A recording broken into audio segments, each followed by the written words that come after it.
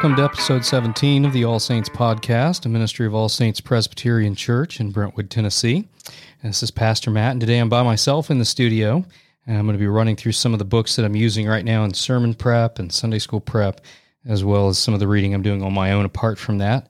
The Christian life is a life of the mind. It's the Christian faith is a faith of the book. We're people of the book, and it's by means of the Word that God is at work in us, His Word and Spirit.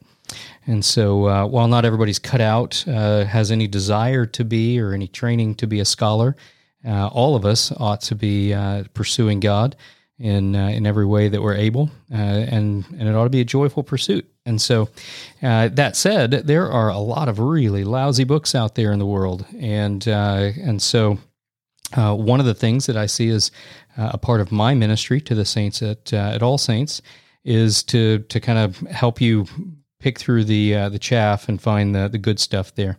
And so I'm just going to let you know a little bit about what I've got on my desk right now. We're going to get to that in a few minutes. First, birthdays and anniversaries. It's Adeline Hendrickson's birthday and Sarah Pattison's birthday this week. Thank you very much for being a part of All Saints. I hope you guys have a wonderful week and a happy birthday. Also, it is the anniversary of Joe and Abby Pattison, who incidentally I married 2 years ago on the railroad tracks in Franklin. That was a lot of fun. But congratulations to you. Happy anniversary, guys. I hope you have a wonderful week as well. Also, before I get started, wanted to just, for those of you who may be listening to the podcast from the website, which is fine, but maybe doing that because you don't know of any other way to do it. Maybe this is the first podcast you've listened to or have been habitually listening to. I just wanted to encourage you that there are other ways, maybe more convenient ways for you to be following along in our podcast. If you have a smartphone, there are a lot of different podcast apps out there. Apple cell phones, Apple phones, iPhones actually ship with a podcast app. I'm not particularly a big fan of that app myself. I use an app called Overcast, which I think has, I had to pay for it a one-time fee or something, not anything too expensive, just a few dollars. But whatever app you're using, you can go into that app and in the search feature, look up All Saints. And when you find us there, you can subscribe. And what that's going to do is automatically put the podcast on your phone as often as we put it out, which is usually on Tuesday mornings. And it'll be right there so that you have it available to you wherever you are. And you can even put little reminders on those so that when they get published, you get a notice, things like that. So that'll enable you to come along with us each week as we cover different topics related to the life of the church and particularly of All Saints. So with that in mind, I don't expect it to be a long podcast today. I am by myself, as I said. That's just a result of different schedules this week. Nathan and Jen and myself, and just a lot of busyness this time of year as we anticipate school starting back up. And so I hope that they or some other guests will be with me next week. We've got a couple of ideas that we're working on, so I'm looking forward to that. Okay, with all that said, book recommendations. I've got a couple of different categories I want to walk through today. I'm going to start and move fairly quickly through the primary resources that I'm using for my Sunday school series, which right now is on the Lord's Prayer. If you're in Sunday school, you've heard me recommend these, but if you're not, these are some excellent little resources. The first is Praying the Lord's Prayer by J.I. Packer. It's a little book, and I may be mistaken, but I think it's even excerpted from a longer work that Packer wrote. But each chapter is taking one clause from the Lord's Prayer and considering that clause devotionally. If you've ever read J.I. Packer's Knowing God or anything else by Packer, this is very consistent with his other work. It's just incredibly warm and devotional and encouraging. And so I would encourage you to consider picking up a copy of Packer's Praying the Lord's Prayer. Also, Justo Gonzalez, Justo Gonzalez is a church historian, wrote, originally it was a 2-volume, and now I think it's more often found in a single-volume history of the church called The Story of Christianity. Justo Gonzalez is also writing brief devotionals on each one of the clauses in the Lord's Prayer. However, he does so drawing in a great deal of material from the church fathers, which is really encouraging. It's wonderful to be reminded of the fact that that our generation is not the first generation to pick up the Lord's Prayer and to pray through that and to use it in worship and to use it as the basis for devotions. It's wonderful to see what the church fathers believed, how they were reading the Lord's Prayer, and not only to see it in their own words, but to recognize in the things they were thinking and saying the very same things that we're thinking and saying, the same truth, the same encouragement, the faith when it's grounded in God's Word is not changing. And so we've got so much in common with those first generations in the church. Finally, a little bit more difficult to access. It requires a little more attention and maybe someplace you can get where you won't be interrupted, is the Lord's Prayer by Thomas Watson. Watson is one of the Puritans, the English Puritans, and he goes through devotionally. And now, unlike Packer and Gonzalez, Watson is not going through giving brief devotional exposition on the Lord's Prayer. He's thorough. And so, but it's not so long that you couldn't read a little bit every day and get through each clause a week at a time. And I will tell you this, I said this in Sunday school, my experience with reading the Puritans is that they use a lot of words. And so it's a little bit like mining. You dig a lot, and it's not all as valuable. But when you come across a diamond in all of that digging, it is worth every moment and all of the effort. And I'll say this: Thomas Watson, as a Puritan, is among the Puritans one of my favorite writers. He has a way of expressing the truth that is just incredibly beautiful. And so Watson's worth any time that you'll spend in his book, The Lord's Prayer. On Sunday mornings right now, we are working through the book of Ephesians, and so I wanted to recommend a book for you at home that I think would be helpful to you. I encourage you guys with the Lord's Prayer, with the Ephesians, and I've done this with previous Sunday school material and sermons and whatnot, sermon series. But if you guys will be reading and thinking through the same text during the week that we're working on Sunday, you'll derive a great deal more benefit from it on Sundays. And so that's why I tend to encourage you along these lines. It's not just that we're in Ephesians and therefore that's what I'm thinking about, but if you'll be reading, meditating on devotionally, memorizing portions of Ephesians over the next few months as we preach our way through it, then you're just going to find that you know Ephesians even better by the time we're done. That the truth that we're digging up in Ephesians is going to be that much more meaningful to you. You're going to remember it that much better, and so it's all to your benefit to be spending time in Ephesians right now during the week as we're working through it in church on Sunday. So the book I would recommend is Sinclair Ferguson's Let's Study Ephesians. It's a kind of a commentary, but in bite-sized pieces that again are meant to lead us to application, written for the person in the pew. So it's not it doesn't assume that you know Greek or Hebrew or use a lot of fancy grammatical terms or anything like that. He's just really talking to the person in the pew, unpacking the glorious truth that we find in Paul's letter to the church at Ephesus. Another commentary. Actually, I have two more commentaries here that I recommend on Ephesians. These are going to be a little more hefty. These are a little more for study. You're reading Ephesians, you're trying to understand Ephesians, and you come across something that might be difficult to understand, or you know there's more there to see than what you're seeing, and so you want to appeal to somebody who's devoted their life to the study of the New Testament and maybe even to this book. I've got two. There are a lot of good commentaries on Ephesians. Ephesians is a very popular work in the New Testament. But the two that I use, I think, are excellent, but I have to provide caveats for both of them. The first is Ephesians, an exegetical commentary by Harold Hoehner. That's Hoehner, Harold Hoehner. Dr. Hoehner was a professor at my seminary where I studied, Dallas Theological Seminary. The strength of his commentary on Ephesians is its comprehensiveness. He went through, in his commentary, he's surveyed all of the literature, the amount of study that he has done, and time and effort that he's put into not only understanding the book of Ephesians, but being familiar with, it feels like when you're reading it, virtually everything that's ever been written or said on the book of Ephesians. And so he goes through explaining to you what Ephesians means, what Paul means in his letter to Ephesians, explaining the book to you.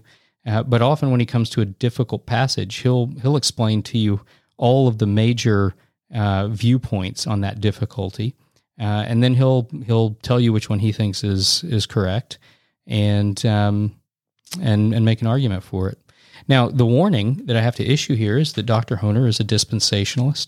As Presbyterians, and I'll speak for myself, but it's true for us as a tradition, we're not convinced that dispensationalism is a helpful and correct way to understand how all the parts of the Bible fit together. And so I'm not commending dispensationalism. The strength of Hoehner's commentary is in those difficult passages, to see what all of the possible options are for understanding what the text means. And so I don't commend you to necessarily ask yourself, what does Dr. Hoehner think is the right answer, but to go and see how it is that the church has wrestled with these difficult passages throughout the centuries. He does a great job with that. He is going to be focused more on the last 100 years, 150 years in terms of interpretive tradition.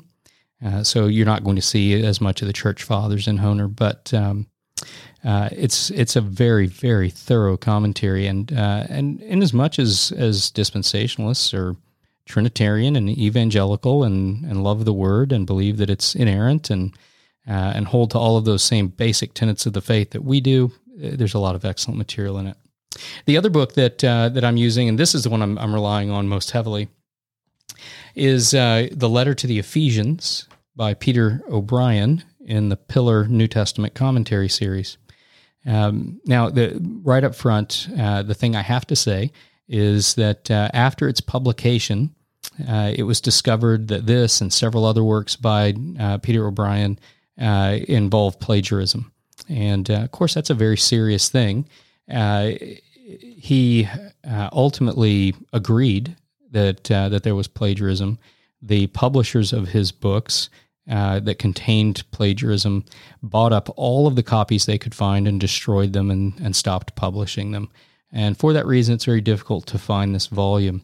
I will say that sometimes plagiarism is intentional, sometimes it's unintentional. When you're a scholar reading the thousands and thousands of pages of scholarship that these men read, and women, there are some excellent female commentators. When you're as neck deep in the material as they are, it's not completely unheard of to borrow things unintentionally, to believe something was your idea, only to discover later you actually read it somewhere else.